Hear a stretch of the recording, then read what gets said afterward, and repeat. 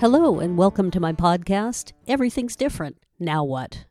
I'm your host, Jill Newman, a mental health therapist, slide guitarist, and licensed clinical social worker. Today's episode is called I'm Stressed Out, Now What? Thanks for listening. Well, it makes a lot of sense that many of us are feeling stressed out these days. There's a lot of depressing and scary news about people getting sick and even dying from COVID-19.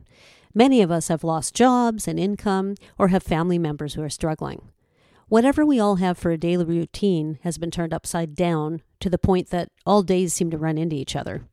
I've got a 70-pound lab named Lucy, and it seems like we just did a dog walk and we're doing another one and another until it's all just one big long dog walk.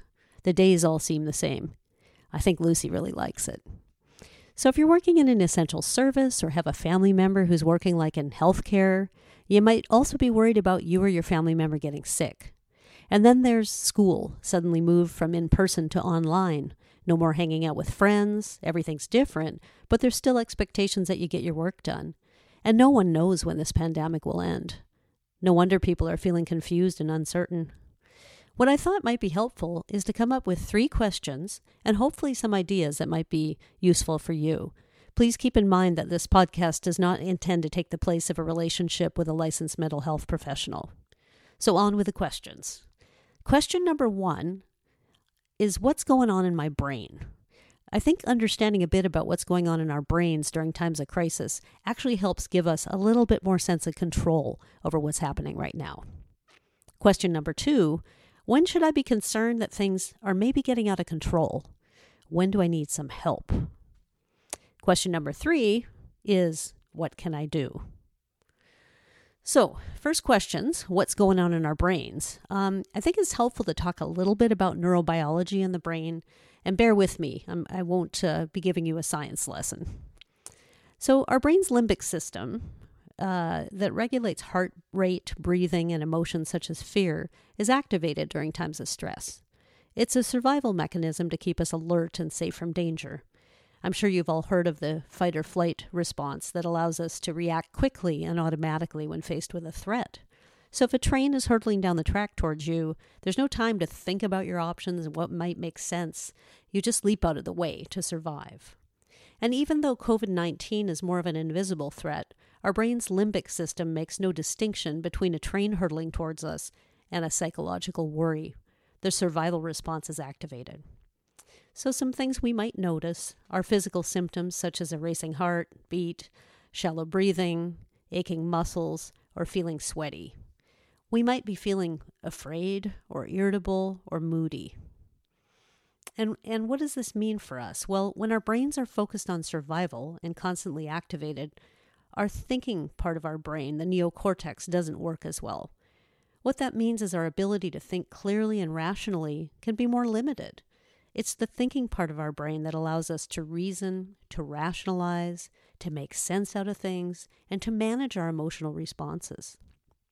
So if you're finding that you're feeling more distracted than usual, having more trouble concentrating, which can make it hard to complete your work or to focus, it makes sense with what's going on in the world. You might also find that sleep is more difficult, whether that be falling asleep or simply waking up and feeling tired. And perhaps you've found that your emotions are out of control and you become easily agitated or irritated with others. Well, neurobiology helps us to understand what's going on. So if you're feeling stressed out, it actually makes sense.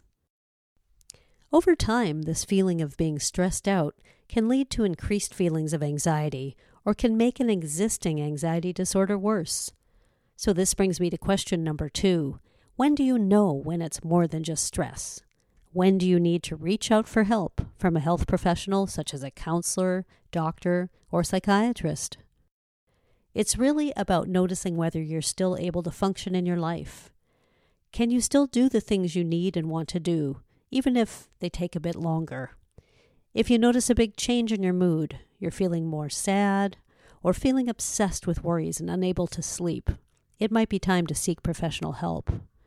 Perhaps you're not noticing anything, but other people in your life are concerned. That also might be a sign it's time to reach out. And if you have any thoughts of hurting yourself or are feeling suicidal, it's important to reach out for help. the National Suicide Hotline in the United States, is 1-800-273-8255 or 1-800-273-TALK. In Washington State, you can text HELP to 741-741. And that brings me to my final question, which is, what can I do? Well, that's a big question, and I'll plan on another podcast episode focusing on coping strategies. But here are some suggestions for now. First suggestion, check out apps online such as Calm, Breathe, and Headspace for lots of ideas on mindfulness, meditation, and other practices for calming our activated brains. Or if you're not somebody who's into apps and you'd prefer, find your own calm practice, whether it be yoga or sitting quietly and listening to music. Secondly, try to connect with others. Even though we're practicing physical distancing to keep us all safe, we can still reach out to friends, families, or an online community of support. And thirdly, and perhaps most importantly, is being kind to ourselves. Things are really tough right now. Find some self-care that works for you, whether it's listening to music, journaling, walking the dog, having a bath, streaming the new movie you want to see, playing a game, and my personal favorite, playing or learning an instrument. It's also helpful during this stressful time to take a break from all the news on COVID-19. No one knows when things will get back to whatever normal was before COVID-19, but there's lots we can do to understand ourselves and to take care of ourselves too. That's all for this week. Thank you for listening. I'm Jill Newman, and this has been Everything's Different. Now what?